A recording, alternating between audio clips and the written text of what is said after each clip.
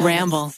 My dog Mango has been with me through some really crazy times in life. I mean, she's been with us for the past 10 years. If you guys don't know, Mango is my little French bulldog with half hair. Okay, she's fuzzy only half the time.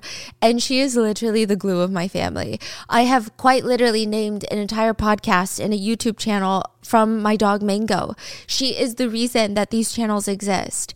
But 3 years ago, Mango was diagnosed with this autoimmune disease, and she was always at risk of excessive bleeding. Her fur was falling out in clumps. It was a pretty stressful time in my life.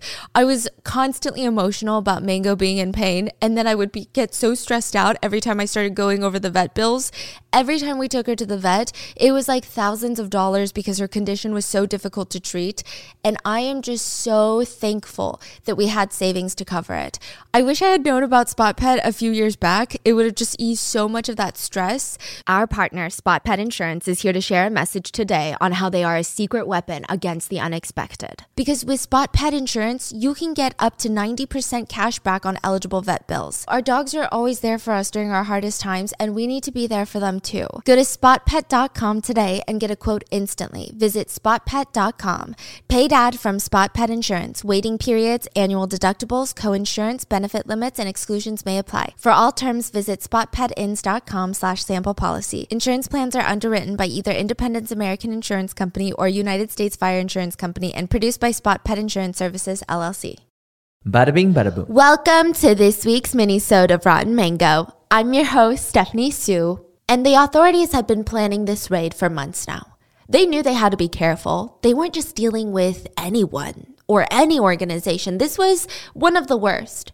They got to the third floor, rammed down one of the quote-unquote sacred doors, and their jaws dropped in horror. They entered this room that was completely white from bottom to top, an eerie white, almost like that still white color that makes the hairs on your arms stand up. There was white carpeting, white walls, stark white ceilings. Even the books on the shelves were bound in white leather with gold lettering. In the middle of the room was the scariest part, though. It was a bright white bed with chairs surrounding the bed in an arc-like shape. The chairs were sitting there as if they were going to watch some sort of play. Some chairs were taller than others, signifying that maybe the more important people sat in the taller chairs. This is where Warren would rape underage girls and his friends would watch. They were in their 50s all the way up to their 90s. The girls were as young as 12. And each time an audio recording would be made. In one, Warren raped a 12-year-old girl. We'll call her Mary. This is the transcript. Warren starts off by saying, "Always praise him. This feels good. Now repeat the words from your mouth. How do you feel, Mary?" A literal child voice responds. "Feels good?" ? There's rhythmic, heavy breathing in the background. Warren instructs Mary on what to do while he orders other women standing around to come forward, do things, back off, back and forth. Warren's breathing becomes heavy in the transcript. Agonizing minutes go by, and Warren asks this literal child again, "What do you feel, Mary?" She says, "I feel fine, thank you." And when Warren is done, he tells a woman to untie them, and another woman, and I quote, "come distract the child." There were other graphic audio tapes found. Warren instructing minors how to behave to please him. He went into vivid detail, graphically explaining to these minors how to shower, how to shave their pubic hair, how to dress in white robes before they come to him. He said, and I quote, "You have to know how to excite sexually and be excited. You have to be able to assist each other. Each one who touches me and assists each other will have my gift." It's not clear exactly how many victims Warren has, but it's easily in the hundreds, if not the thousands. What? So let's talk about this monster. As always, full show notes are available at RottenMangoPodcast.com. But there's a really good book on this. It's called The Witness Wore Red by Rebecca Musler. She was the 19th wife of one of these men. And honestly, this book reads like The Handmaid's Tale. It's such an intense read, even the second time around. And the story is incredibly soulful at times. There's so many parts of this book where it's just moving. It feels like Rebecca has to unlearn everything she's ever been taught and thought about the world, and seeing the journey from Rebecca being this oppressed girl who was sexually assaulted, who virtually had no free will or choice in life, and she starts transforming into this woman that demands change and equality. It's incredibly empowering. This is a book that I think everybody should pick up. I don't even know if I would really consider it a true crime read.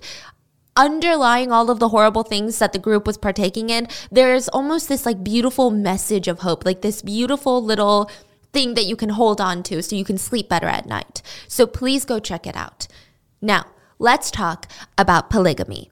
Polygamy means multiple marriages, plural marriages, more than one marriage. So like when a man has multiple wives. Now, I'm going to put a quick disclaimer here. I think any legal marriage setup where nobody's a minor, nobody's getting hurt, no incest is involved, I think it's fine between two consenting adults. But more often than not, polygamy is exploitative, and it usually involves religious-backed coercion. Now, that's not to say that you can't be a polygamist and religious and everything is like perfectly dandy. But when you're indoctrinated by a religion to believe that this is the best setup for you, even when maybe you don't want it, or maybe you're like, ooh, I have my hesitations, that's where the problem is. Typically in polygamous marriages, there's big gaps between the wife's age and the husband's age. And on top of that, there's almost this underlying expectation of total or partial submission on the wife's part, which is something I will not get behind. So theoretically speaking, I'm all for it. I just haven't seen it pan out well in the real world, personally speaking, because polygamy is often accompanied by misogyny and inequality. Now, don't get me confused with polyamory. Okay, so real quick, let's dive into the history and the way it works and the different versions. Polyamory is when you have multiple relationships. I feel like this would be similar, but not necessarily the same as having open relationships. Typically, both partners are having multiple relationships outside of that one. This is the one that most people, including myself, can get behind pretty easily, as long as everybody's an adult. Now, polygamy is having multiple marriages. Sometimes you live together. Sometimes each unit, like each wife, gets their own house that they, grow their family in and have kids. And the husband will rotate between houses. So on Monday, he's with wife number 1. Tuesday, he's with wife number 2. Wednesday, wife number 3, so on and so forth. Having kids with them all. Think like sister wives. Now, polygyny is when someone has multiple wives. Polygyny? Yeah, so polygamy, there's two variations underneath. Polygyny is when someone has multiple wives, typically a husband. And then polyandry is when someone has multiple husbands. Typically a woman has multiple husbands. So side note, polygamy, multiple marriages is illegal in all 50 states of the United States. Completely illegal. You can only marry one person. Oh, I thought you said illegal. It is illegal. Oh, I thought you said illegal. Oh, you're like, let me go get wife number 2. Oh. Utah, though, has recently lowered the punishment if you're found guilty of polygamy. This is the only state, I believe. It used to be classified as a felony, but now they've decriminalized it, and it's now equivalent to getting a traffic ticket, which is interesting. Now, in most instances of practicing polygamy, it seems that there's this interesting connection between social class and socioeconomic status. How many partners you have. I mean, even in today's generally monogamous society, a lot of wealthy men, a lot of celebrities, they've got multiple families with multiple women, sometimes at the same time. But it's usually, I got my ex-wife and all these kids with her, and then this is my new wife, and then all these kids with her, this is my ex-girlfriend and all these kids with her. And they're typically linked around this one man that is paying some degree of child support, maybe their housing, and they all live separately from each other. And it's almost impressive to some that you can pay that much child support, because it's kind of a feeling of, wow, it's already so hard to feed and support one nuclear family consisting of 2 partners and children. Think of adding another mouth or 5 into the mix. So it's a flex. It's almost a flex, like when celebrities do it, we're not thinking, oh, disgusting, come on. We're thinking, wow, a lot of kids. It's interesting. It's almost in some societies considered a luxury in which only a small minority of rich people can indulge in. It's called serial monogamy, and it's kind of considered polygamy. I know, these are a lot of weird terms, but apparently to a lot of people that study the nuclear family and like monogamy and the family structure of humans and evolution and all of that, they said that serial monogamy is a version of polygamy where you marry one person have kids with them, divorce, they live in one house, then typically the man will move on, start a new family with a new wife, have kids, and then another and another.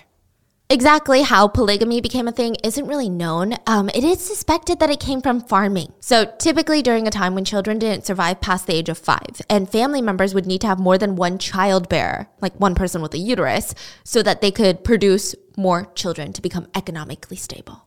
Like you got this big farm. You can't hire people to work for you. So what's free labor? Your wife and your kids. So your wife, if she's having, let's say, one baby a year max for, I don't know, like let's say 5 to 10 years, that's not enough workers. You're trying to employ like 20 kids. Because, what's child labor? So essentially, men wanted to monopolize the production of women. Women were valued workers and childbearers who would bear children that grow up and become workers. So the more wives you had, essentially the more workers you're going to have, which results more money, which means, a larger family almost always was considered a source of pride and success. It was your status as a man, versus a smaller family was a symbol of failure and shame. And of course, kings and emperors, they fucking loved that shit. Of course they did. But it wasn't necessarily considered polygamy for them. The more common word was concubinage, like a concubine. It means to live with someone that's unmarried. Like a married man or a married woman lives with someone who is unmarried to them and is sleeping with them. For men, it provides pleasure and producing more heirs. And for women, this relationship would provide financial security. They're like, oh, I live with the king. Yeah, I'm not his wife, but at least I get free rent. I know I never have to go hungry. Mm-hmm. But not always, because oftentimes women were kidnapped and sold as sex slaves, but they were still considered concubines. There would always be like a head wife who was higher than the concubines, and the concubines' children were typically regarded with less respect than the head wife's, the actual wife's kids. They were considered illegitimate at times. Now, some records said that kings and emperors would have their concubines buried with them when they died, like buried alive. Not even buried with them like, oh, let me save this little plot of land for you when you die so you can come with me. No, if I die, you're getting buried alive in my coffin with me to, and I quote, keep me company in the afterlife. Now, that's how it started. Later studies showed that certain parts of the world that had higher female agricultural contributions and other parts that had higher rates of polygyny, because, they're trying to study, are people still really practicing polygyny because they're trying to get more in the workforce of their farms? Not really. It didn't add up. The statistics weren't doing it. So the reason behind men marrying multiple wives typically were sexual and reproductive rather than economic and productive. Side note, economists concluded that countries that allow and support polygyny, they typically have higher fertility rates, fewer savings reserves, and overall a lower GDP. Studies show that nuclear family units like monogamous society present a surge in economic productivity. So you have less mouths to feed, you're not spending a lot of money trying to court your next wife, so you have more savings. But also polygyny happens more frequently in places where men just die more frequently. In some religions, it's cited that they allow polygyny because it's harder for women in these countries to make a living. So if a man can provide financial protection to more than one woman who wouldn't have that support elsewhere, then it's allowed.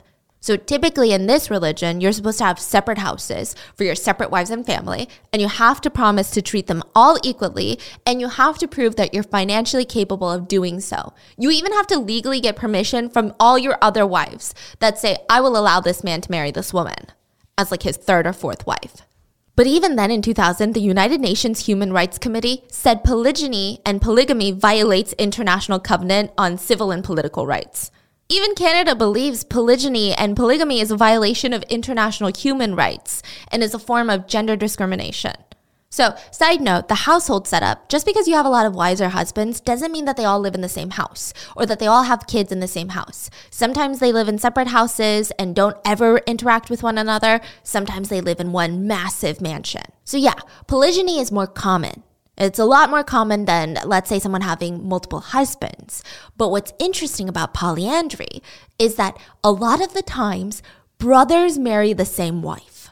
Oh my gosh. Yeah, let me explain. And the wife has, quote, sexual access to each brother. The reason behind polyandry being a thing was because men are the ones that keep their land. But if, let's say, a family has 4 boys, and they have an acre of land, and they're farming and living off this 1 acre of land. So these 4 brothers, they go off and marry somebody else. That means they would divvy up the land into 25%, a quarter acre per brother. Now, with that 25% of the land, it's not going to feed his brother and a new wife and their new kids. So the way that this is to keep all the land together, there's not as many mouths to feed because a woman can only get pregnant one at a time. I mean, sure, she can have twins, but it's not like, imagine if all 4 women had twins at the same time. You're talking about that would cause destruction on the whole family structure. Fascinating, right? So they're just making sure it protects the family land from division. It's believed to limit human population growth and enhance child survival. So it seems to be more beneficial in today's time to practice polyandry versus polygyny because, population control, child survival enhancement, you get it. So it's more likely to be in societies with scarce environmental resources. Then you have group marriage, which is also polygamy. Group marriage is when 3 or more adults are essentially married, living in the same house. They're sexually, romantically intimate with one another. I mean, not everybody's intimate, but maybe there's a web.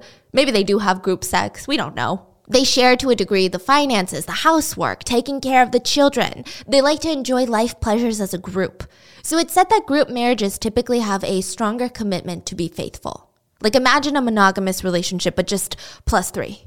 They all just only have sex within the group. It's more of a long-term thing versus an open relationship. I feel like group marriage is becoming more popular and accepted, but it's still pretty rare. I read some polygamists, though. They did Ask Me Anythings on Reddit, and these were some of the answers. Obviously, these are not representative of all polygamists, but it's interesting. So this guy has 4 girlfriends, and when he was asked, what draws you personally to a poly relationship? Do you have a crazier sexual appetite for one partner or the other? Do you have emotional fulfillment to more than one partner? Like, what is it? And he responded, it's a mixture of those things. Emotional fulfillment is a big one. The fact that I don't believe in having the one is huge, but instead I have multiple different women that fill my different needs. Do I just want to play video games all day? I have a partner for that. Do I just want to have deeply intellectual conversation? I have a partner for that. Do I just want to go hiking through the woods one day? Got one for that too. Just listen, I don't know. I see some problems with this one. Most men would be working 40 hours a week full time and still fail to fulfill a woman's needs. So I cannot imagine how he's fulfilling all 4 of their needs. Meanwhile, his needs are being met. Another question, what's the dynamic between the girlfriends? Do they get along? Where do you guys sleep? Like, do you switch it up or do you have a big bed? Like, what's going on? Well, they act very much like sisters in the way that they act. They get mad at each other over simple things, but they hug it out in the end. The sleeping is rotated. We all have our own rooms, and each night I have a different companion. If I have an argument with the scheduled companion and she doesn't want to share my bed, then I sleep alone that night. Which, I'm not on board with this one. I don't know. Listen, I want more polyandry setups, okay? Then another AMA made me feel a little bit different about the whole situation. Her name is Sister Wife OR on Reddit, and she was asked, why do you want to be the 3rd wife out of 3 to your husband? She said, I don't like feeling smothered by my husband. I hate that. I get to live with my best friend. I get to have a large family without having to push out 10 kids myself. I only have to cook dinner half the week. When I get home from the hospital with my brand new baby and felt like I had no idea what I was doing, my sister wives guided me. And when my baby wouldn't sleep for more than 2 hours a night, my sister wives took her in so I could get some sleep. When I flipped my car and had to spend 2 nights in the hospital a few months after giving birth, I trusted that my baby would be taken care of just as well as when I was home with her, by people that she knew and she was comfortable with. And all the while, my husband was by my side while I was recovering. I don't ever feel lonely, but I also don't ever feel overcrowded. If anything ever happens to me, my baby will still have a mother. And I could continue, but that's the gist of it. It's it takes a village to raise a kid, very literally, and I don't know if I'm on board. I'm I kind of like it, I kind of am hesitant, kind of like it. So again, I'm left with this feeling of, okay, fine, as long as nobody's getting hurt and it's legal, then who am I to judge? And that's how most polyamorous relationships probably are. But not today's story. Of course not. Today's story is about some of the most vile people in polygamy. It's not about shared love. It's not about expanding love, providing funds, sharing resources, building community. It's about power. It's about rape. It's about minors. And it's disgusting. So let's talk about the FLDS Church. Now, the FLDS church is very different from the LDS church. The LDS church is Mormon. That's Mormonism. The FLDS church were a bunch of members that were excommunicated from the LDS church and started their own thing.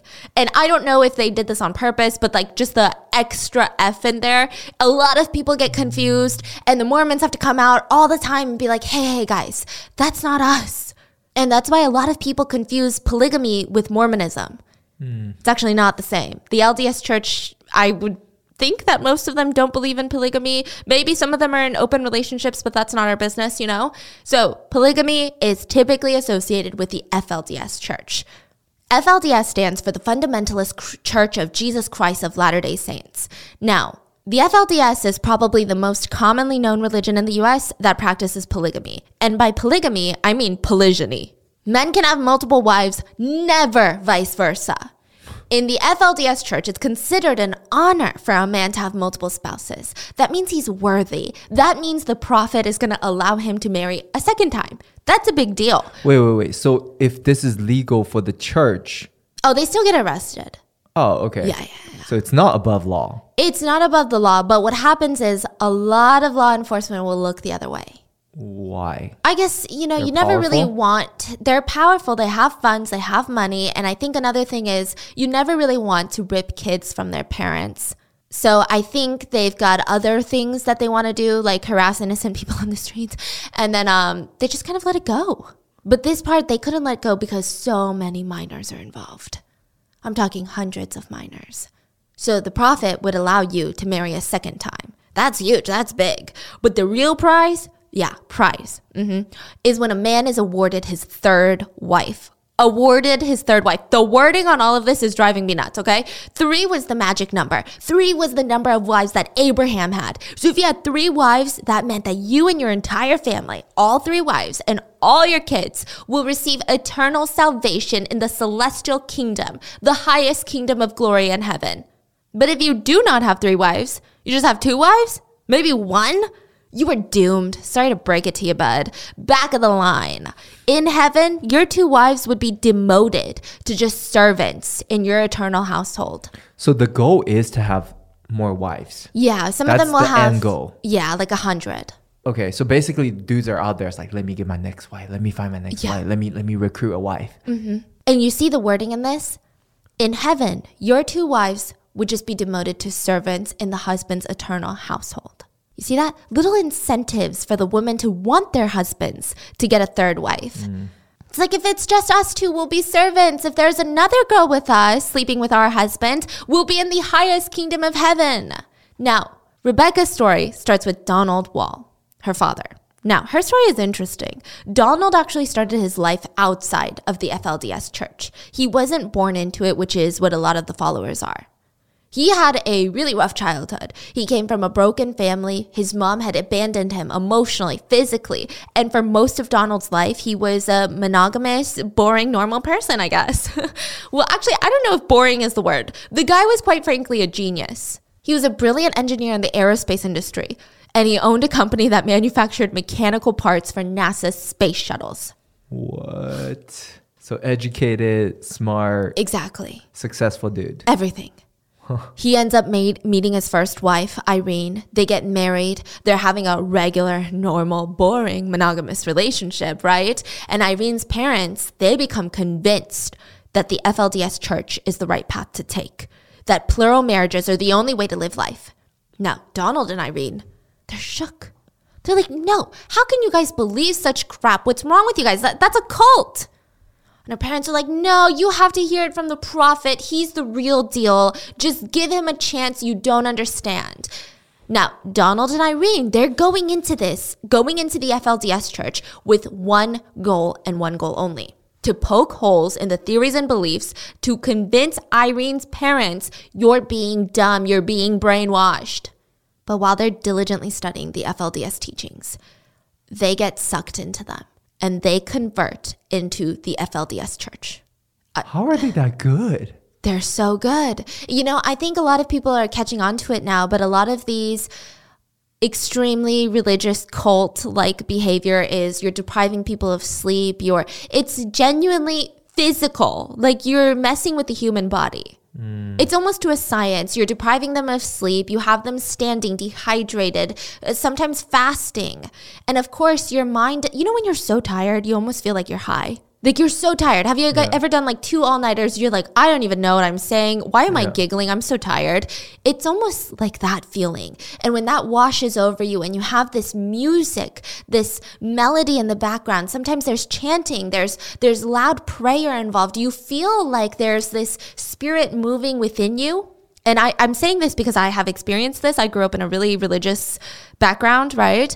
No longer religious, but you get the idea. So it's probably that. And then maybe they were intellectuals their whole life. They never experienced something like this. You know, they go to school, they go to work, they have a regular day-to-day. And when they experience this, they're like, wow, this is real. I felt it. How can you tell me it's not real? Now, after joining the church, Irene is super into plural marriages. She's like, come on, Donald, get a second wife. What are you doing? It's natural. God wants this. Donald at first is like, no, babe, I love you. But then like, the next day, he sees this beautiful, talented woman singing at the church service, and he convinces himself that this is what God would have wanted, for her to be my second wife. He goes home. He asks for Irene's blessing. She gave it, of course. She said, you know, I had a dream that this would happen, so it must be God's will. And just like that, Donald was, quote, given his second wife, Sharon Steed. Well, not legally his second wife, because like I said, it's illegal, but he took her in as a wife in every other sense. They had a wedding, a ceremony, everything. Now, here's where it gets fascinating. Donald still makes parts for NASA, which is bad because the FLDS literally doesn't believe in NASA. They think the moon landing was a hoax. But they want Donald to work there because he's making good money and he's contributing a lot of finances to the FLDS church. Wow, that's definitely some kind of mental cartwheel they have to do. Oh, it gets worse. The FLDS church believes that minorities and LGBTQA plus communities were going to be the cause of the end of the world. They believed that minorities were... Well, unless they're making good money and they want to be part of it. And they have some young underage girls to contribute. They believed minorities were wild, ignorant, immoral, filthy. They were cursed. They loved Satan. They loved evil. And not one soul of them were clean, pure, or righteous. Wow. Yeah, because every Korean ajumma that goes to church is just twerking for Satan. That makes total sense, okay? Really nice people. But Donald, he couldn't sell his company. He couldn't quit because the FLDS wanted his money and because, well, he's got 2 wives to feed. And sometimes he would have to bring home business partners or investors because he's trying to live a normal life outside of church. He has to blend in. This is illegal what he's doing. Now, polygamy is not generally accepted, especially in the field that he's in, you know, these NASA people. So Donald would literally have to hide his second wife. Irene had the honor of being his main official first wife. Yeah, it was just really weird. So Irene and her 9 kids, yeah, they don't believe in contraception. It's made by the devil. So they live in the upstairs of the family's townhouse. And Sharon was sent to live in the basement with her kids. And when people came over, they weren't allowed out of the house. They would have to just stay quiet in the basement. Irene was the favored wife, which it really isn't like this in other religions where all the wives have, you know, equal power and resources. But in the FLDS church, you get to pick your favorites. So Irene got dibs on everything. She gave all the kids and even her own hand-me-downs to Sharon and her kids to wear. Irene and her kids got to eat a nice meal in the dining room. Irene is the new wife or the old wife? The old wife. Okay, so old wife was the favorite. Yeah. Oh, okay. Well, yeah. She got to eat a nice meal in the upstairs dining room. Sharon and her kids were forced to just eat crackers all day in the basement. Sharon had to do all the housework while maintaining a full-time job, birthing multiple kids. Meanwhile, Irene just got to be a stay-at-home mom. So the way that it works is almost manipulative. It's straight up manipulative. It's the husband is incentivized to not have a great setup for the second wife because eventually that makes the second wife feel like, I'm so tired.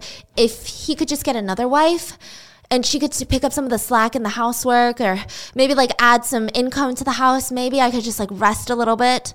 So Sharon's living in the basement in a space that is way too cramped for her and what would eventually be her 14 children.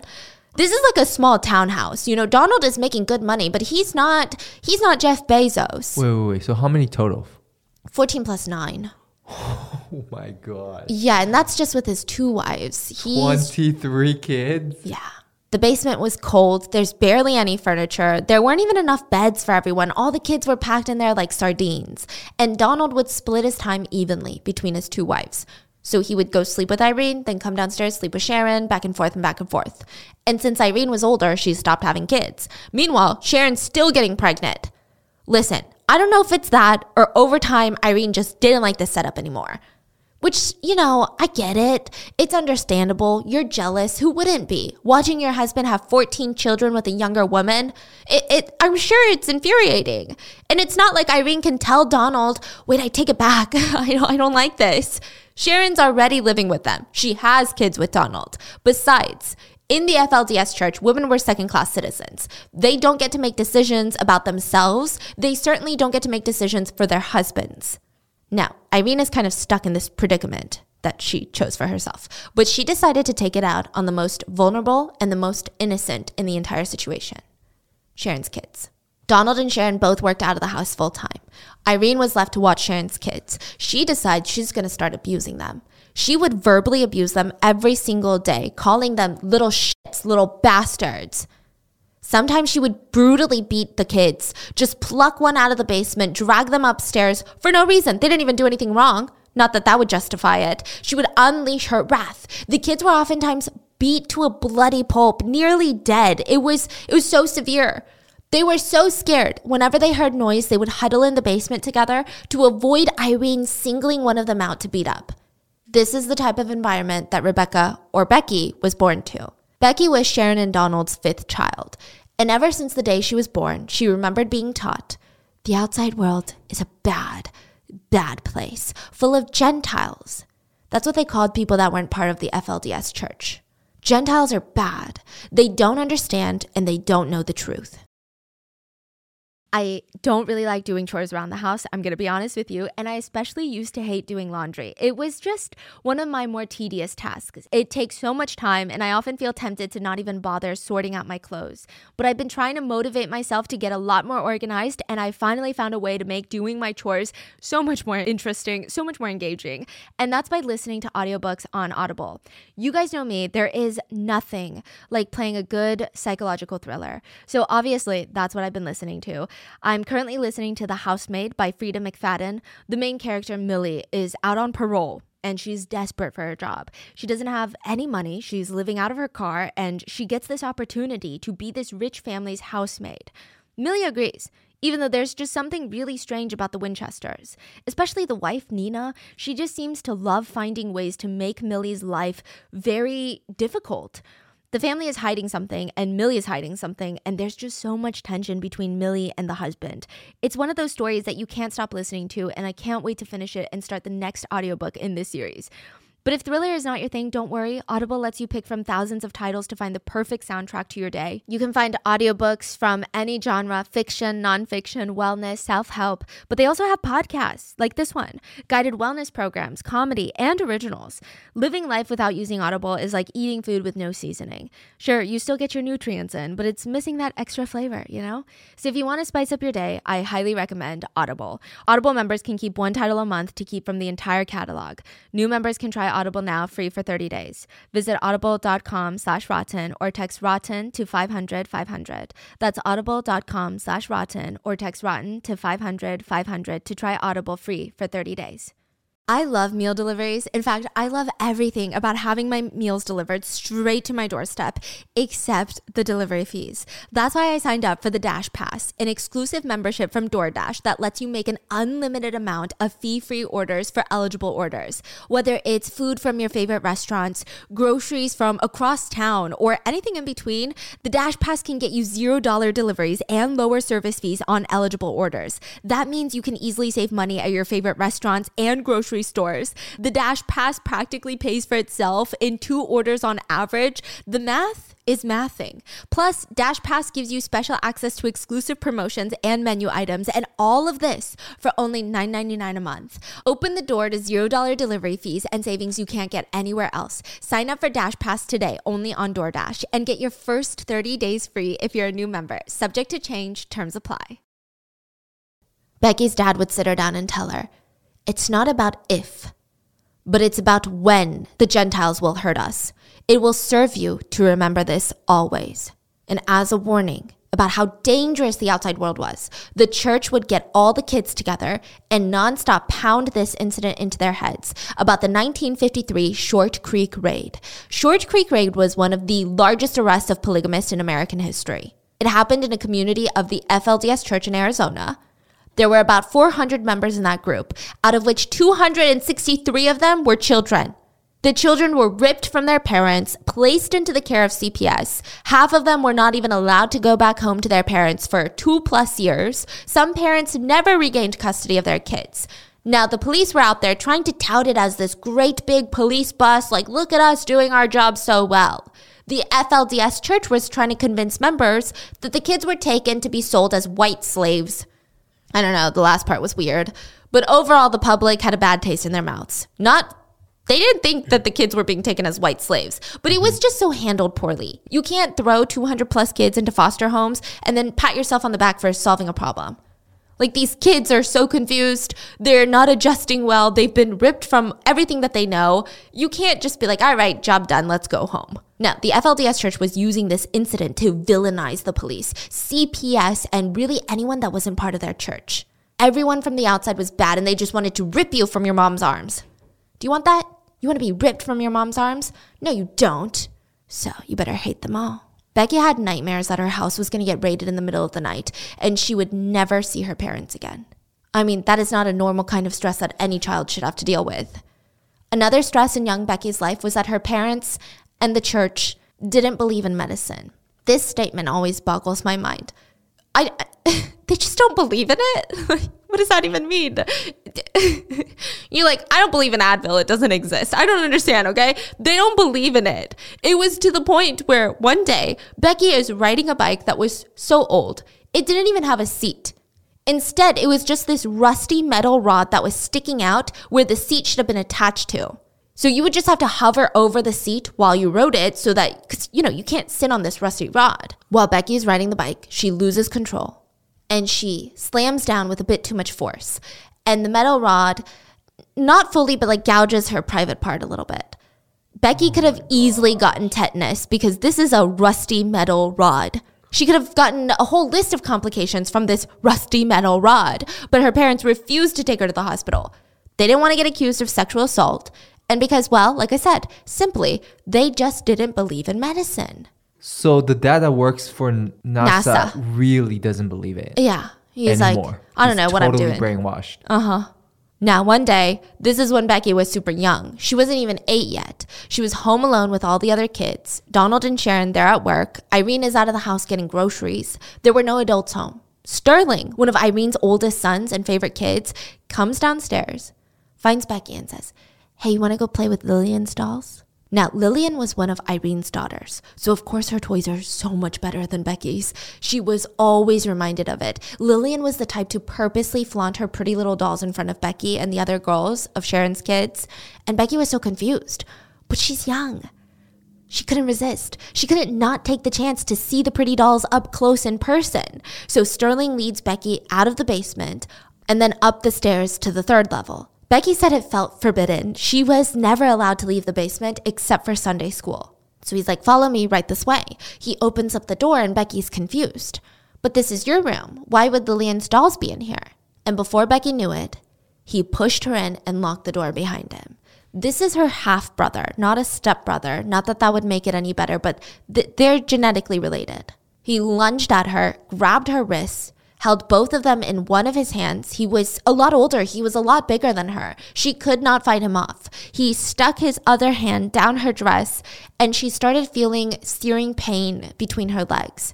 She starts screaming, and tears are streaming down her face. And when she thought it was over, Sterling got up and unzipped his pants.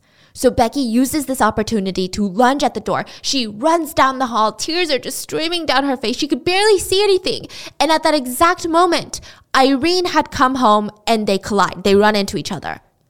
Irene's looking at Becky. Becky is clearly terrified. Irene's putting 2 and 2 together. She sees Becky out of the basement, crying. She looks up and sees Sterling slowly closing the door to his room. And she's pissed. Oh, hell no.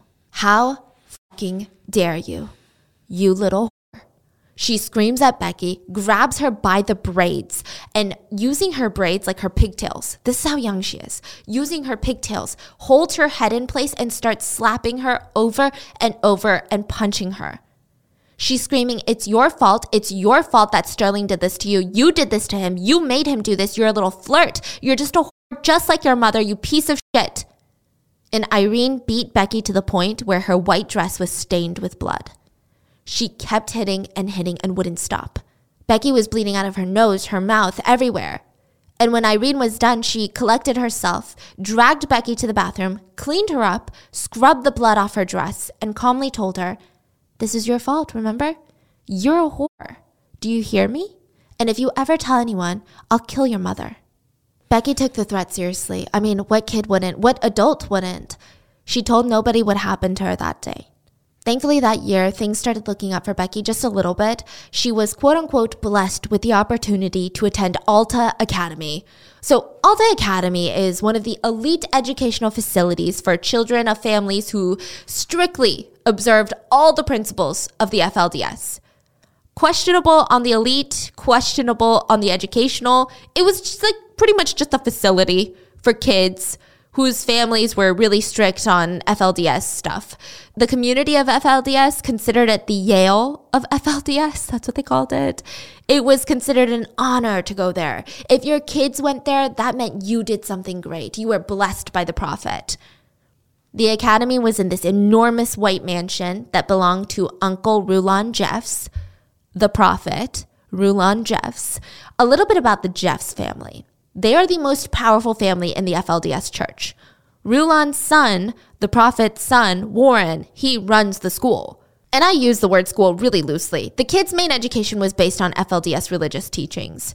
The kids were taught, hey, anything you learned in public school, I mean, anything at all, like even the freaking math, forget it. Forget what the stupid Gentiles taught you. Unlearn everything and focus solely on this religious scripture. The only non-religious thing that they did was the girls were sent to home ec, where they were taught domestic chores. The boys attended workshops.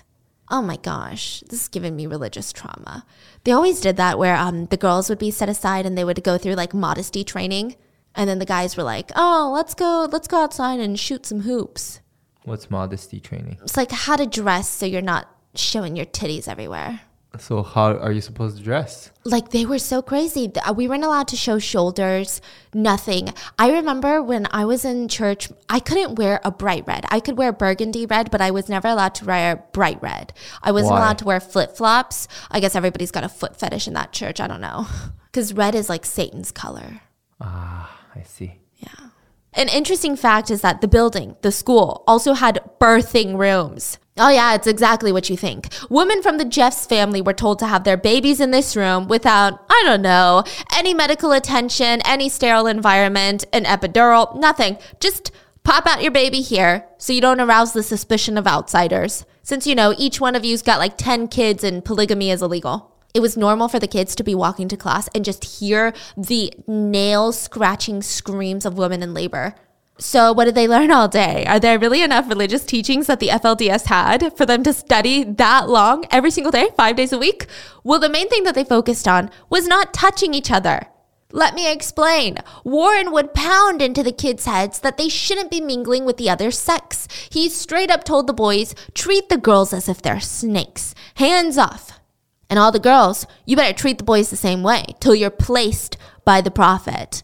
So the way that young FLDS woman got married was Rulon, the prophet, decided, yeah, it's about time for you to get married. So he would arrange the marriage between whoever he thought would work or pleased him. Sometimes he would even gift pretty brides to good followers. Like, hey, you gave me a lot of money last week. Let me give you this 18-year-old bride. Becky was so scared. She didn't even talk to her male family members at school. She felt like it was wrong to even talk to her own brother because he was male. Modest clothing was also mandatory. If anyone wore anything that was even, if any girl wore anything that was even slightly suggestive, you would be sent home or even expelled. Which is really dumb because, listen, the FLDS think that men should lead women, but you are telling me that these men lose their marbles over seeing some bare shoulders? I don't know. Doesn't sound like leadership qualities to me. Sounds a little bit like the weaker ones. More fragile, more emotional, wouldn't you say? So on a daily basis, Warren pounded into the kids' heads about morality, purity, and how important it was for a girl to keep her integrity. Becky didn't know why, but anytime Warren mentioned the word body, she just felt so sick in her stomach. All of it just made her feel so uncomfortable. It just seemed like this old man was way too invested in his female students' purity. But the girls did care about their purity, and I use that in quotes, purity, a lot, mainly because nothing mattered more than their purity. It directly affected a woman's ability to marry a good husband, and that was the only thing they could hope to achieve in this life. Because women in the FLDS church would never be able to get a higher education, never be able to build a career. She would never be able to get a position of authority even within the community. The most a young woman could dream of, and this is the biggest dream you could have, was to marry a prominent man in the community and spend the rest of your life serving him. But let's say you're really ambitious. The only thing you could really hope for is that you're his first wife, and maybe you have a few months, maybe a year, before additional wives and additional children come into the picture. But you could never voice that wish because it would be selfish to want your husband to only be with you. Once in class, Warren said, "Raise your hand if you think women should have the right to vote." Becky raised her hand, and she looked around. She was the only one holding her hand in the air. Warren gets up, walks over to her desk, gets eye level with her and says, "Why on earth do you think a woman should vote? Do you think a woman has the faintest idea on what to even vote for?" And he gets up and he says, "Class, the only reason a woman should vote is to give more power to her husband and this church. That is it." And when Becky started going through puberty, she was really confused about all the changes happening in her body. She was awkward like any other teenager, but she didn't have anyone to explain to her what was going on. She had no idea why suddenly boys were looking at her or why there was even a book that was being passed around by the younger girls. It was called Fascinating Womanhood. And it had nothing to do with womanhood. It had everything to do with men. The book talked in depth about how to be respectful to men, but stand out in subtle ways that were not slutty or whorish, such as make yourself appear weaker than a man to please his ego. Damn. Yeah, which is the thing, like, we all do. Unfortunately, we should just stop. But have you guys seen those TikToks? That's like when my husband's not home and it's all the girls rearranging the couches and the furniture, lifting up the fridge, moving it to a new place. And then when the husband's home, she's like, "I can't reach it, honey." So Becky hated this idea, but her mom insisted she stopped winning all the races. Whenever they would do like small mile runs, I guess, with all the kids, she would say, "No man ever wants to marry a girl that's going to beat him in a race." She needed to be a refined lady. I mean, it was just all so confusing. She's going through puberty and she's confused. "My body is changing. I'm not trying to get married. What are you talking about? I don't even know what's going on with myself." Donald starts getting protective of his younger daughters around this time. And it's because Uncle Rulon, the prophet, had married Becky's aunt, Ora. She was 50 years younger than him. This opened the door. The door was fucking open, and all the older women in the FLDS started to see younger and younger women as options for future brides. Well, if the prophet's doing it, if he's marrying someone 50 years younger, I could get away with 40 years younger. One day, Uncle Rulon comes to Becky's house, sits down with Donald, and asks about Becky's older sister, Christine, if Christine would mind coming to a meeting with him. AKA, Uncle Rulon is trying to marry Becky's sister. Donald tells everyone, "Listen, Christine, nobody is going to force you to do something you don't want to do. That's just what they say." Every girl knew that. If you don't pick the choice that they give you, those same people that say, "Nobody's forcing you to do something you don't want to do," they will punish you. It's all for show. They say it's your choice, but it's not your choice. Becky even asked Warren once, "Warren, what happens if I marry someone I don't like?" He looked at her and told her, "You'll grow to love him. But if I don't like him, it won't matter to him, no? Because he's promised to have hundreds, even thousands of wives in the eternities. You said that as his wives, we must all serve him, whether we like it or not. Becky, if you honor his priesthood, you will grow to love him, Becky." It seemed Christine had no choice. She was to marry the pedophile, the prophet, sorry. Becky was shocked. She seemed to be the only one that was shocked. Christine was in her 20s and Rulon was 84 years old. This cannot be normal. But Becky did not dare to speak up because Christine seemed happy enough. Wait, so what happened when they died, the 84-year-old? Oh, just you wait. He dies and it gets really bad.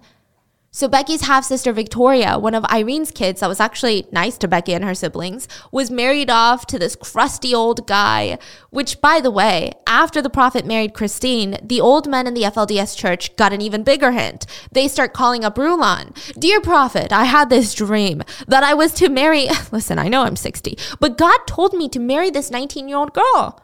They told me she was the one for me, and that's what God wanted.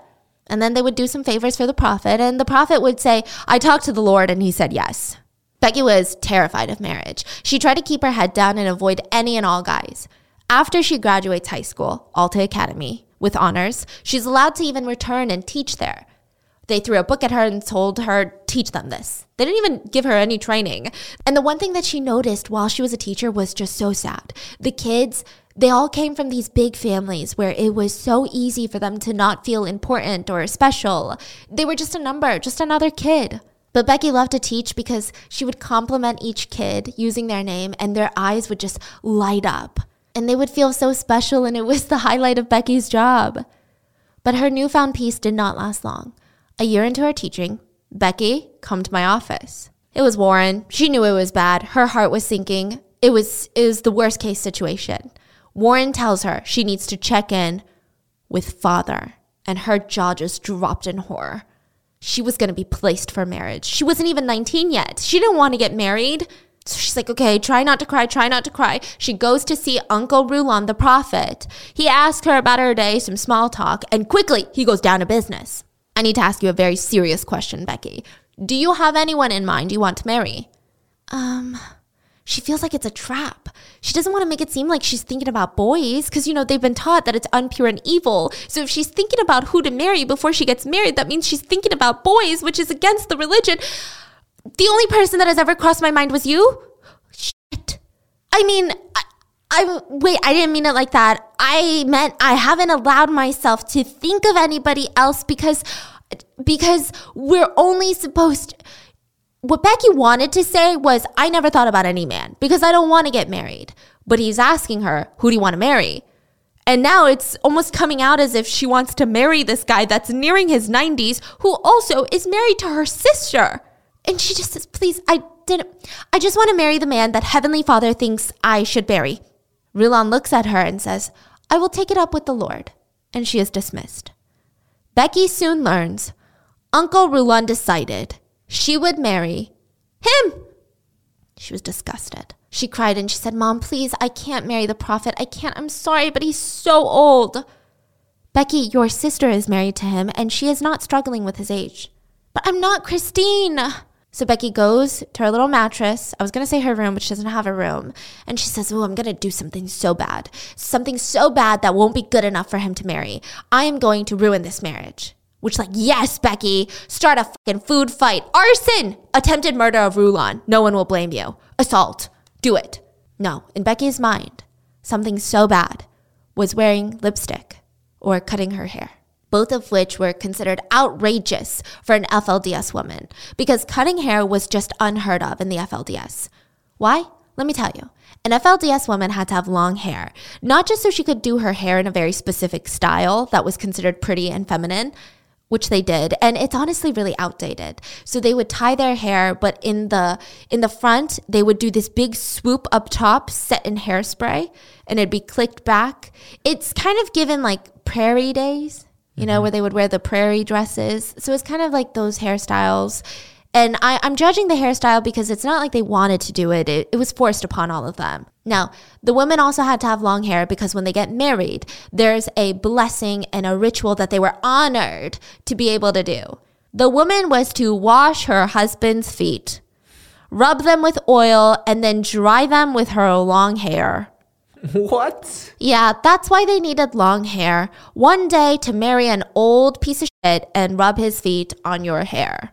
And I'm not saying that to say, oh my God, what were the girls thinking? I'm saying that because what the hell are the men thinking coming up with these bizarre things for newlyweds? It's just strange. Regardless, Becky wouldn't go through with it because she was scared. She was scared to cut her hair. She was scared to wear lipstick. But she did think maybe she could wear stripes in front of Rulon. He hated stripes. But when she told her sister her great plan to wear stripes, her sister said, Becky, what the hell? Stripes? What are you trying to do? Damn the whole family to hell? What is wrong with you? Don't you dare. We will all suffer because of you. Over a striped shirt. So that plan failed as well. Becky was having a hard time processing her situation. In just a matter of a few days, Becky learned that she would marry someone old enough to be her grandpa. She was so stressed, her dad took her to McDonald's, which is a crazy rare treat. The FLDS church hated junk food. Imagine being told that you're marrying a 90-year-old man and your consolation is McDonald's. Her sisters tried to comfort her while they were helping sew her wedding dress, but the comfort wasn't really comfort. Her sister Brittany told her, my husband forced me to consummate our marriage on our wedding night. I told him I wasn't ready and I begged him for more time. He said he would give me some time. He only gave me one day. And a tear slipped down Brittany's cheek and she went back to sewing. Becky had no idea what that even meant. There was no sex ed in the FLDS. But she would later learn it was very common in the FLDS for wives to be pressured into consummating a marriage by their older husbands. And again, sure, they were told that they could say no, but in reality, the only right answers were yes, husband, and right away, husband. A lot of FLDS members didn't hesitate to rape or beat their wives into submission. And this is how Becky became the 19th wife of Rulon Jeffs, the prophet of the FLDS church. The marriage ceremony was awkward to say the least. Becky's own father officiated the ceremony. And afterwards, Becky was going to her new house, Rulon's mansion, where she would meet 18 sister wives who were all pleasant enough, one of them being her own sister. She was offered a glass of wine, which she was shocked by because it's typically frowned upon in the FLDS community. Becky would slowly realize that powerful people in this church had special privileges. And they did not follow the lessons that they so passionately taught. Of course they didn't. Now, slowly, one by one, all the wives left, and Becky was all alone with Rulon. And it was so awkward. He demanded that she help him to his bed. He needed help walking. Yeah, Becky's not even 19 yet, and she had to help her husband support his body weight as they walked because he couldn't on his own, because he was almost 90 years old. Now go upstairs and get your nightgown on. She changed, met him in his bedroom, and he tapped the top button of his white shirt. Like, unbutton it. So she starts unbuttoning it, and she was really uncomfortable. Then he motioned for his pants. And after undressing him, Becky put his oxygen machine on, the one with the tubes in the nose and behind his ears. Oh my God, what? Yeah. Honestly, I think that your health would be better if you just don't keep marrying people. He wanted her to lay next to him, and her heart is racing. She doesn't know what to do. So she sat as far away from him as possible, just laid down gingerly without trying to stir up any movement. And Rulon, with a surprising amount of strength, grabs Becky in for the wettest, sloppiest kiss she's ever had. It was disgusting, but thankfully, that was all. He said, "Good night, sweetheart. A kiss is enough for tonight." And he rolled over and started snoring. And Becky felt so dirty. She lay there next to her husband, the prophet. I mean, marriage to the prophet should be a blessing. You should be honored. This should feel divine. But why does she feel the opposite of that? Why does she feel so gross and so dirty? The next day, Becky was told what her life was going to look like. Each wife had 24 hours to spend with Rulon, catering to his every need, and then when it was time to switch to the next wife, another wife would come in, take her shift. Okay, not bad, 19 wives. That means maybe 1 day a month, right? Maybe, right? He's not always home. She could do that. But Rulon, the holy prophet, only wanted the younger wives on rotation, and there were 13 of them. So it was more like once every 2 weeks. Which, side note, there was a hierarchy amongst the sister wives, and it had nothing to do with the order in which they married Rulon. It mattered more who was willing to do more wilder things in bed. Since, men are influenced by penises. So in order to have more sway with Rulon and have more freedom was to have more fun with him in bed. Becky refused. She actually had this little trick. Anytime it was her night, she would rub his feet so good that he would knock out. And she wouldn't have sex with him. And it was this almost perfect plan. But after Becky's wedding, Rulon marries another 2 young girls, practically back to back. Now, this is where weird human emotions come to play. Obviously, Becky doesn't like this marriage. She respects Rulon as the prophet, but she doesn't want to sleep with this guy. She doesn't want to be with this guy. This is not her envision of a husband. But something about Rulon marrying right after her so quickly, adding 2 new wives, it just made her feel so unimportant, so forgotten. And that is the opposite of how you should feel in a marriage. I mean, the whole thing for Becky just felt so off and so gross. Once she had gone out to a restaurant with Rulon, her husband, and a few other wives, and some of his kids like Warren and their sister wives, which, by the way, Warren, I guess, is also like her stepson. I don't know how that works. Now, the restaurant was not run by the FLDS, so the waitresses, they were just wearing normal clothes. I guess one of the waitresses was showing a lot of cleavage, and she was wearing some lipstick. Becky was shocked to hear the men, the holy men, the priesthood men, say things like, "Did you see how big her boobs are? Did you see those things? They were just in my face." I can't. This is, oh my God, dude. Warren's brother said, "Oh my God, one of my wife's boobs are so big, she said she has to buy an over-the-shoulder boulder holder." Oh. Becky's sister wife giggled and said, "Then make mine a pebble holder." And Rulon, this 90-year-old man, said, "Hers are pretty good," and started fondling Becky's breasts right there in the restaurant in front of his sons and their sister wives and Becky's sister wives. Becky was mortified. I mean, these are the same men that were talking about immoral desires and how that is the end of the world, I don't know, last fucking Sunday.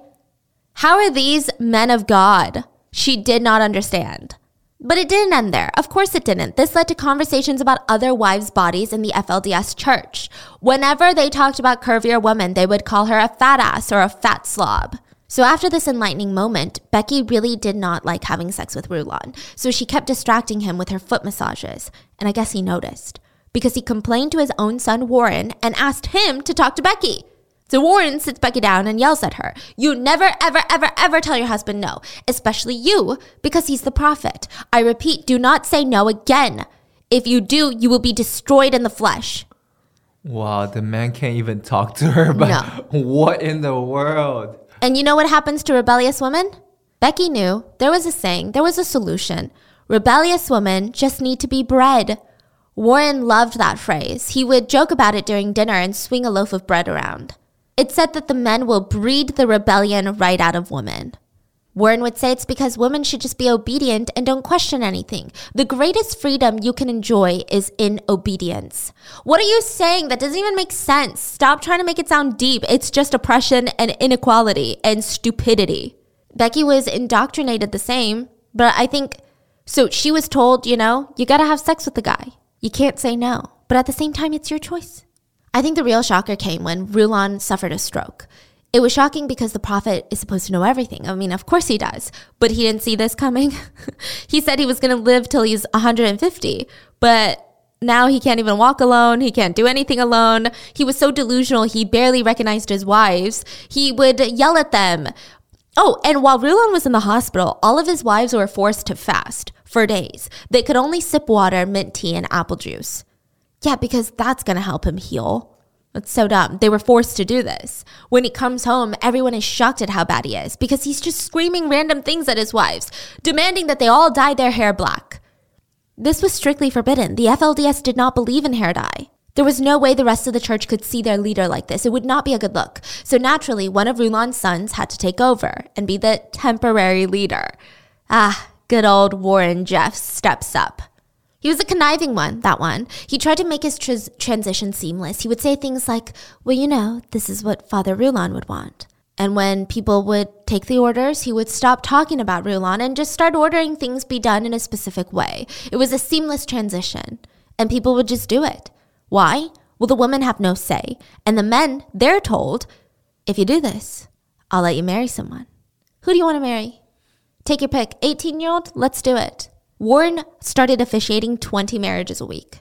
That meant that most of the young eligible brides quickly ran out. So what does Warren do? He opens up the dating pool and starts making underage girls viable for marriage. Girls were pulled out of school and married.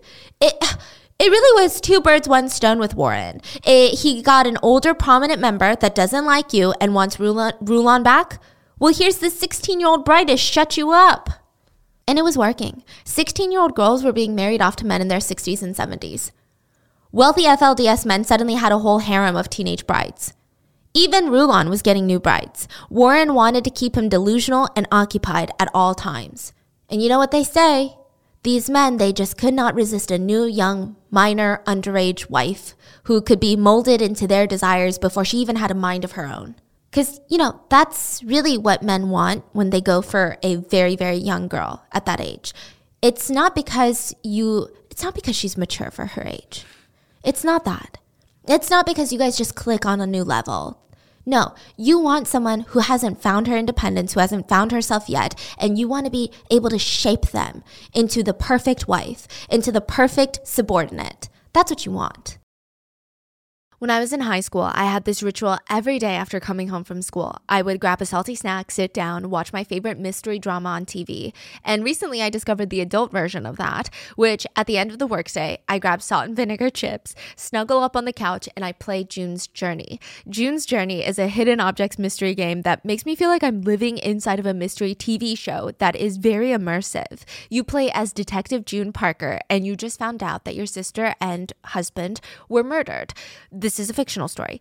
So you fly from London to New York to investigate, but the clues are just not adding up. So you get to go through these series of scenes from the mansion living room to a lavish garden to a 1920s style New York cafe. In each room, you have to find hidden objects that help you solve the mystery of your sister's death. And in the meantime, a whole lot of unexpected, just scandalous twists are going to happen. There's family secrets, danger, there's romance. I love traveling all over the world with June. Currently, I'm exploring Paris in the 1920s. Because the game is set in the 1920s, it just has the most aesthetic game design ever, and it's so cozy. Whenever I need a break from the suspense, I can pause the story and head over to my private island. Yeah, they give you a private island and you get to customize it however you want for you. I love cottagecore mixed with that old money vibe with a huge mansion and a luxurious garden and even like this train rail. June's Journey is the best way to unwind at the end of a long day or just to take a break in the middle of the day when I feel overwhelmed. I can escape all of my problems and turn into Detective June. Discover your inner detective when you download June's Journey for free today on iOS and Android. If I offered you 2 different pairs of jeans and I told you that you can only wear one of them, you could probably decide in 2 seconds. But what if I offered you 1,000 pairs of jeans and they're all slightly different? And I said, you can only wear one of these for the next 12 months straight. This will be your go-to pant of choice. What are you going to do? How do you even start to choose? That's exactly what I felt like when I was combing through thousands of listings whenever we were moving to a new apartment. I would spend hours a day stressing about, is this apartment in a good neighborhood? Is it going to accommodate my dogs? Does it fit my budget? I didn't know any of these. And the worst part is, most of the listings didn't even tick all of my boxes. That is why Apartments.com is your best place to look for your new home. Apartments.com lets you filter your search based on whether you have pets, if you want a balcony, built-in AC, whatever it is that you're looking for. The website remembers your search so that you don't have to keep filtering every time you come back. And Apartments.com has more rental listings than anywhere else, meaning no matter how specific your needs are, they got you. And your instant alerts mean that you can spend less time online looking for the perfect place and more time doing you. So if you're looking for a new place to call home, head over to Apartments.com, Apartments.com, the place to find a place. For example, let's talk about Tom. Tom was another member of the polygamous cult. He was 35 years old when he married his first wife, Linda. She was 14. Oh my gosh. Soon after, he met his second wife, who was 15 years old. Now, this is where it gets really wild. Tom decides his third wife should be none other than Shirley's mom. He married Shirley, his second wife, who's just 15. His third wife was Shirley's mom. I don't know why he marries his own mother-in-law. He marries his second wife's mom. And after that, he marries one of her stepdaughters, her daughters, that is not related. She was interviewed and the stepdaughter said, yeah, I was his stepdaughter and I didn't see him as a fatherly figure for long. Tom went on to marry 2 sisters, like Rulon did with Christine and Becky, but Tom did this within 3 weeks of each other. And when they were interviewed, they talked about their relationship with Tom. And, most of them married him when he was in his 30s and 40s, and these girls are minors. But they talked about their relationship as if they pursued Tom. One of them said, we were in the back seat of the car, and it just happened. I was looking into his eyes, and they were beautiful. And I told him, your eyes are beautiful, and I want my kids to have eyes just like yours.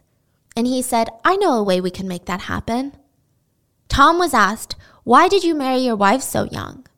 And he said, I married the wives that I have because these are the wives that God brought to me and informed me that these are the girls that I should marry. These girls wanted to marry me, and they demonstrated to me their extremely rare quality of being capable of handling responsibilities at such a young age. You know, a lot of people have criticized me soundly for marrying young girls. And I agree. There's hardly any girls at that age that are ready for marriage. But these girls are. These girls have demonstrated that they were not too young because they have succeeded in building a successful relationship in marriage, which people sometimes twice their age or more have not been able to do. One of the wives said, I think when most people see plural marriages, they see this horny old man that just wants to have sex with young women. And that's not Tom. That's not him at all. It's a woman's choice. It's a women's issue. You know what I mean? It's more about our rights and our freedom than it is about his. We get to decide when we have sex with him. He doesn't get to ask. That's not his place. It's a girl's place to choose her husband. What? I think she was about to say it's a young girl's choice. And we chose Tom. I chose Tom. I mean, he let me know he was interested, but it was me that went to him and said, I'd like to be your wife. Another wife was asked, do you feel jealous sharing Tom? And she said, no, I don't mind sharing Tom. He's a very good man, and I would feel very selfish and guilty if I had him all to myself. Because he is very capable of loving other women and taking care of them and filling their needs, and he's a very good father, and I would feel very selfish limiting him to just me and my children. And I have all the freedom in the world. Yeah. And I get to make all my choices. Exactly. Like, these girls have been indoctrinated by this religion. So it's like this example of they're literally going on this interview and Tom genuinely thinks the world will see it as, wow, these women are making their own choices. Like, this is empowering. But it's like, this is insane. Another wife said, if Tom wants another wife, well, that's what Tom wants. And that's what he wants is what I want. And I might get jealous, I don't know, but I'll try not to because it'll just cause me more sorrow and sadness than there needs to be. See, I think this is the difference between open relationships that are more accepted in today's time because you are not trying to suppress these very normal feelings. In fact, you know, yeah, of course, people in open relationships, they're going to be jealous from time to time, but overall, it's a positive experience for every single party involved. This is only positive for fucking dumbass Tom. One of the wives said, like, this is the one whose mom was also married to Tom. They asked her, did it feel strange watching your mom go to spend a night with your husband? Because they take shifts. It may sound very strange to think that my mother was with my husband, but you have to realize that this is the way that I believe life ought to be lived. And this is a very deeply held religion for me and my family. And through my whole childhood growing up, I was taught the values, the reasons, and the whys and the hows. And for me, it was very natural. Mom and daughter actually gave birth to Tom's kids on the same day. So if you're the daughter in this, that means your son is half brothers with your mom's son, as well as your mom's son's nephew, but you're also half siblings with your mom's son. But also your husband is your half brother's dad, but also the father of your child, and your mom is also the grandma of your child, and she's sleeping with your husband. The interviewer straight up asked Tom, what do you have to offer these young women? Side note, Tom, his wives, and his kids, there's 35 of them, and they're living off $40,000 a year. What? The wives do all the housework. The wives go door to door selling magazine subscriptions. They do everything. Tom doesn't do shit. Like mentally, emotionally, sexually, physically. He's not even there for all of his wives because he already has a bunch of wives and a bunch of kids. He's not a great father because do you know how hard it is to be a good father to 1 or 2 kids? Imagine like 30 of them. So what do you offer a young woman? You're in your 50s, you've got 35 people to feed, no money, a receding hairline, no offense. Let's be real, you probably don't know where the clitoris is. What do you have to offer this young woman with a life in front of her? And he responds, a more likely question may be, what does a young girl have to offer me? Oh my God. Yes, she can give me children, but there are lots of young girls that can give me children. There are wives that have already given me children. Whatever a young girl has to offer me, I already have. I can't think of much a young girl can offer me that I don't already have with the wives I have. What can I offer her? The same thing that these ladies have gotten. That's this family. Tom was also asked about how he feels about potentially being arrested for marrying girls that are underage and having kids with them, aka pedophilia and rape. He says, how would I respond to that? For about 95% of the recorded history of man. Listen, anytime someone starts with that phrase right there, I run the other way, because whatever's coming out your mouth is not evolved. Okay, you don't know how to adapt. You don't know anything about culture. Go back to the Stone Ages. You don't even know how to start a fire with 2 sticks, you idiot. Anyways, for about 95% of the recorded history of man, girls got married when they were ready to have babies physically. I think that God had a design there. And if it's a mistake for girls to get married when she's able to conceive children, then the mistake is God's for making them be able to become mothers long before they are ready. But I think it's not that. It's not the physical problem. It's that they are physically able to have children before they are mentally able to handle it that's at fault. And that fault lies with society. It's society's fault that we stopped preparing young women for the responsibility of a family and instead prepared them for the working West. Yeah. This is crazy. You hear that, young girls? Stop thinking about college. Stop thinking about getting a job, putting food on the table. Think about receding hairline Tom and what he can offer you. Or no, what you can offer him. Shit. So yeah, the indoctrination, the brainwashing, the religious coercion, it was bad. And I know from the outside perspective, it sounds dumb. I mean, as a woman, it's hard to think there's no way that would happen to me. Yes, there's no way that would happen to me because I was born in a nuclear family that did not believe in polygamy. It wasn't shoved down my throat. I wasn't born into this religion. But imagine if you were, and that's all you knew, and that's all you were taught. I think it would be just as hard for us to say, you know what, fuck monogamy, let's go into polygamy. It's the same for them to say, fuck polygamy, let's go into monogamy. So by 2000, the FLDS community in the US had grown from a few hundred members to over 10,000 members. Dang. But over 60% of the population was under the age of 16.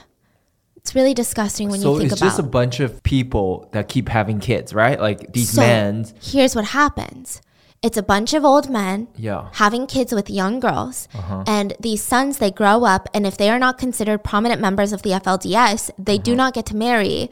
And they have been taught their whole lives that they need to marry, so they will leave the community. So majority of the community were women and girls, marrying like a couple handful of men. I mean, think about it. Warren had over 100 wives at one point. What? Uncle Rulon had about 75, 78 wives. So yeah, it was like majority just wives and children. Even local law enforcement were under the thumb of the FLDS church. They would look the other way, which led to the FLDS doing more and more atrocious things. For example, Warren decided Becky's 13-year-old cousin would be old enough to be married. Not only was she old enough to be married at 13 years old, but he was going to marry her to her first cousin. It's incest. And this is one of the times that Becky tried to talk to Uncle Rulon to get him to change Warren's mind. He is still the prophet after all. And Rulon sat there, listened to frantic Becky and Alyssa on the side, and she's just saying, I just need more time, please. And Rulon soaked it all in and smiled. He grabbed Alyssa's hand, patted it, and said, follow your heart, sweetheart. Just follow your heart. She was relieved. They both were. And then they soon realized follow your heart meant get your heart to say yes or else you're in trouble. Alyssa was forced to marry her first cousin shortly after her 14th birthday. Her cousin forced her to consummate the marriage almost immediately. And he would rape her nearly every single night, violently. But when Alyssa went to Warren about the rape, he just told her, go home and follow your priesthood head. Whatever that meant. I mean, if it wasn't already clear, these men are marrying off minors, even into incestuous marriages, and they don't give a shit about anything or anyone but themselves. They don't even care that these minors are being raped, beaten, nothing. Alyssa's marriage was one of the big events that shaped Becky's decision to escape the FLDS. Another was Warren's power tripping.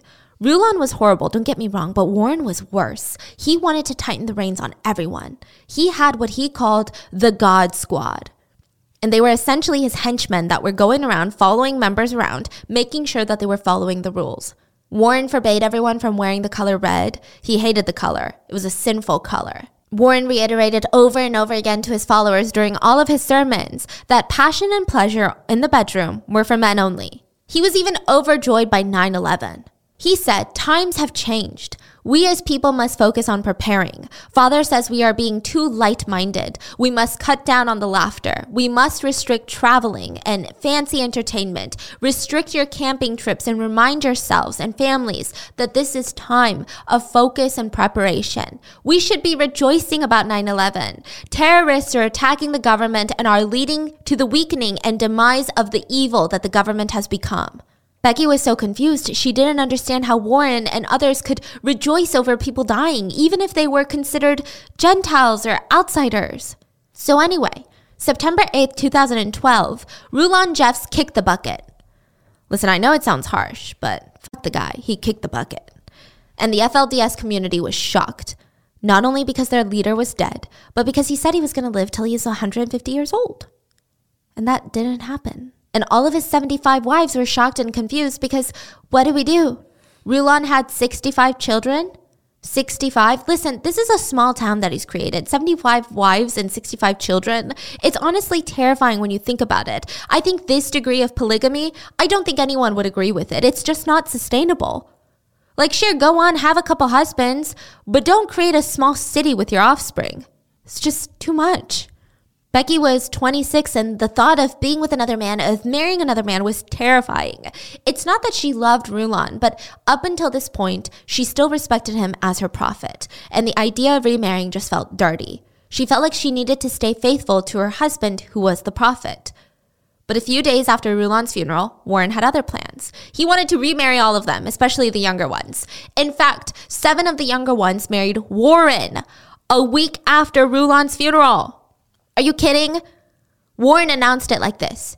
We're all going on a honeymoon trip to play baseball at the park. This is the next step for the other ladies of Rulon's. This is what Father wants you to do.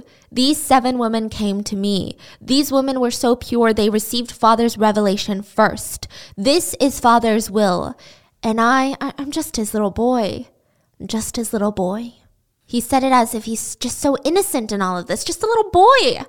Becky did not want to remarry, and she tried to make it clear to Warren. And he sat her down, and she said, I don't want to remarry. I don't know that this is what God and Father would want for me. Warren looked at her and said, I will break you. Do you hear me? I will train you to be a good wife, and you have had too much freedom for too long, Becky. No matter who you marry, I will always have jurisdiction over you. Becky realized in that moment she would be enslaved to Warren Jeffs.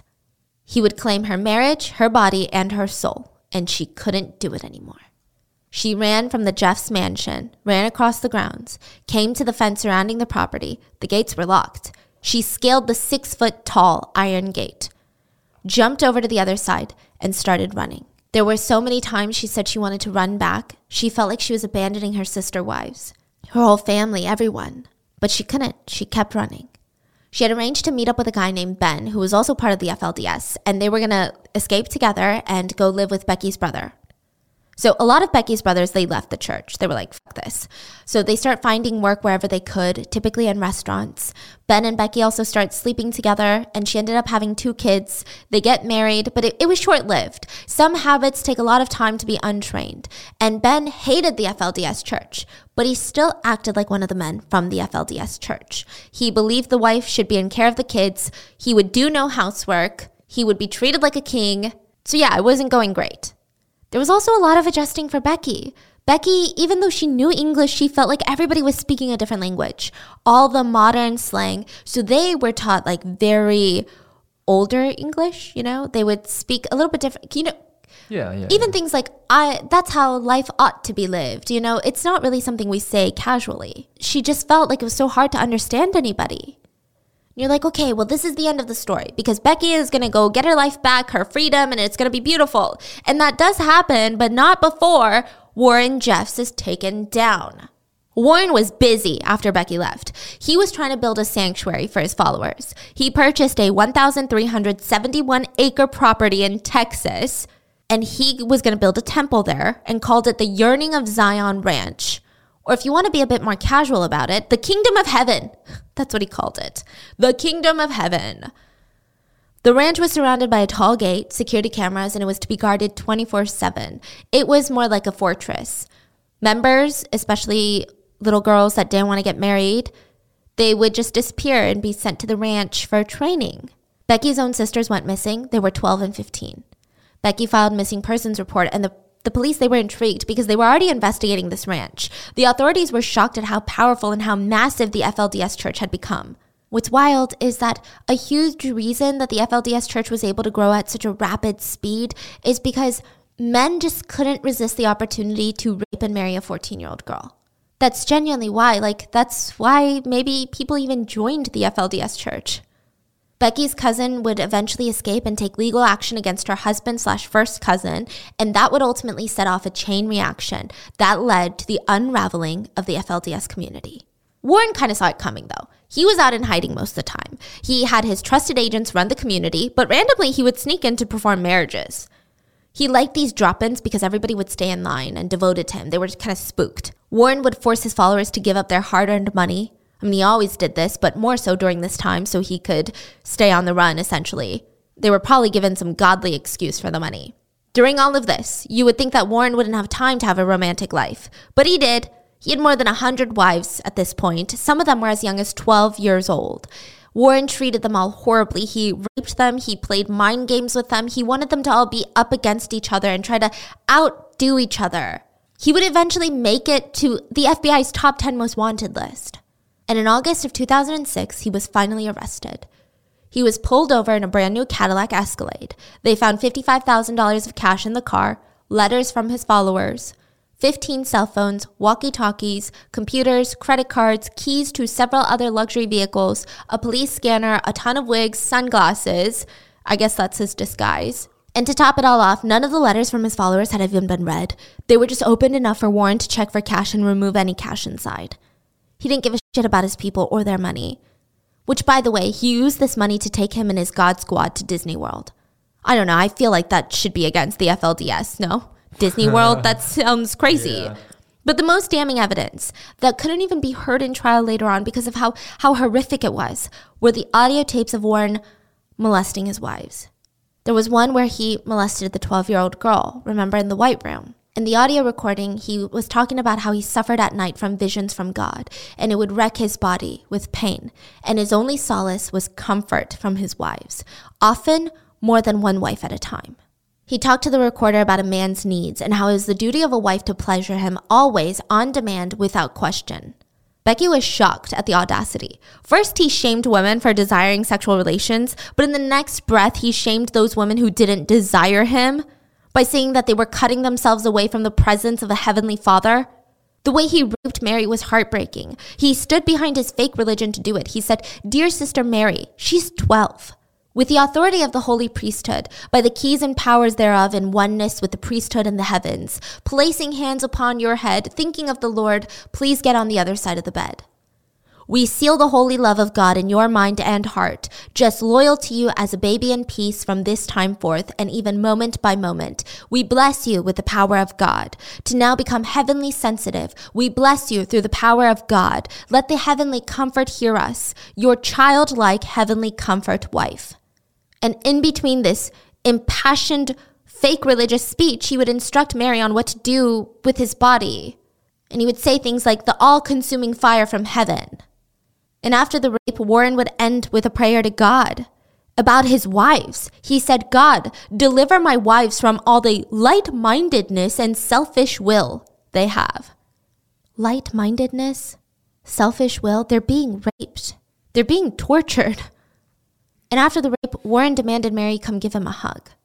In another journal entry, Warren talked about his disgusting obsession with underage girls. He wrote, "These young girls have been given to me to be taught and trained. They have come to me from the presence of God to help redeem Zion from their youngest years. Before they go through teenage doubts, fears, and boy troubles, I will be their only boy trouble, and I will guide them right. May the Lord help me." What's fascinating, and I don't know if it's the trauma coming out for me, but I can't think of one time in history. Listen, any group of people with power that goes unchecked is a recipe for disaster. But why is it that when a group of men go unchecked in their power, women will almost always, if not every single time, become victims in the story? I understand it's not all men, but if history tells us something, and if current statistics tell us something, it's a lot of men. It's too many men. So later, Warren's own nephew will file charges against Warren. and a few other uncles for sexually assaulting him when he was a child. It seems everyone was ready to see Warren pay the price for his actions. Becky cooperated with the police, and she was shocked. She expected them to be grossed out. Even Ben, she later married, remember, the former FLDS member? When she opened up about her trauma with what Rulon made her do, he would say things like, "Ew, why did you let Rulon do that to you, Becky?" As if she had any say in her abuse. She thought the police would do the same thing. But they sat there quietly.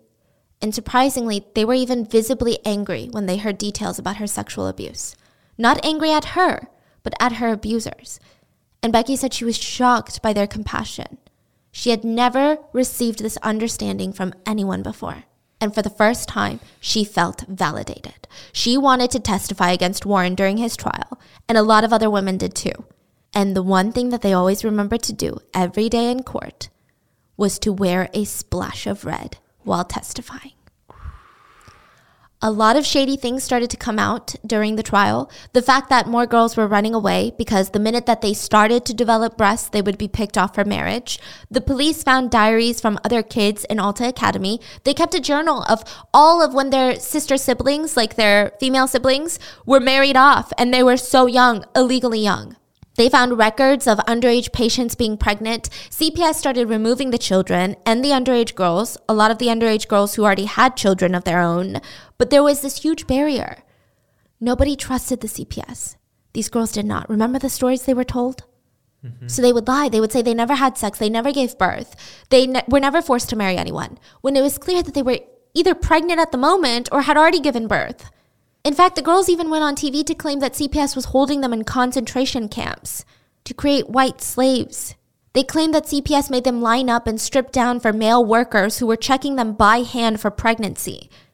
In reality, they were only required to give a urine sample, and whenever CPS had to deal with these girls, they would send female employees so that they would feel more comfortable. They were being treated better, more respectfully by authorities than their own husbands, yet they were so indoctrinated that they would not see that.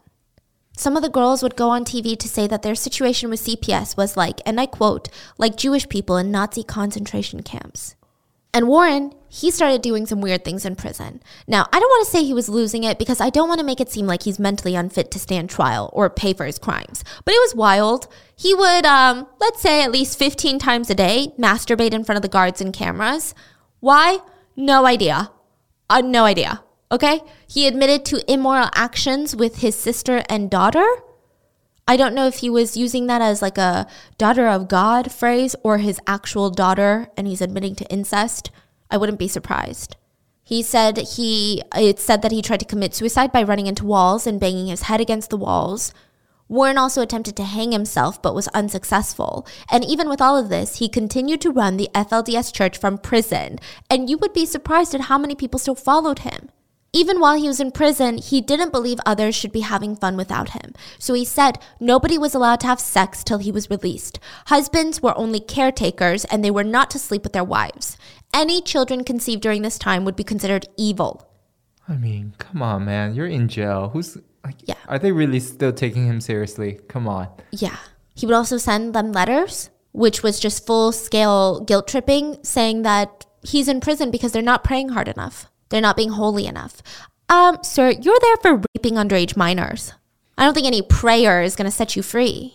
Later, Warren would allow his followers to have sex with their wives, but at first, they would have to write to him and get his permission. The honor was only bestowed upon people that proved their loyalty to him, probably through money. There were only about 15 men that could have sex. And if any woman in the FLDS church wanted to have children, you would have to go have sex, not with your husband, but with these 15 men. And your husband was supposed to watch.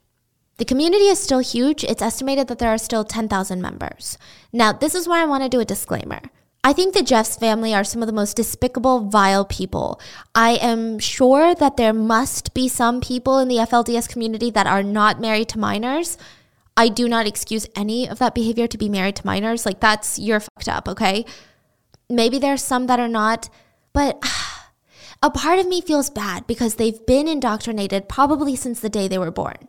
But another part of me is, if you're a parent, you have a duty to protect your kids. And you are not fulfilling that duty, and It is illegal. Now, in a sick twist of fate, Warren's charges were overturned due to faulty jury charges. But Warren was soon extradited to Texas, where he would face more charges. And in August of 2011, Becky testified again in his second trial. She wore a bright red blouse, and when she took the stand, she looked up, and everyone in the courtroom was wearing red. Wow. Red ties, red dresses, red flowers in their hair. She said it was the most beautiful display of solidarity and support, and it gave her the strength to testify yet again against Warren. The jury found Warren Jeffs guilty of sexual assault of a child and aggravated sexual assault. He was sentenced to life plus 20 years. He had arranged the marriages of 67 different men with child brides. Many of them were his own daughters. And he constantly reassigned new wives and new husbands to one another. It said that he personally destroyed at least 300 families. But he still continues to run FLDS behind bars and controls every aspect of some people's lives. Even to this day? To this day. It's estimated that there are 10,000 members. Protect your kids. I don't know.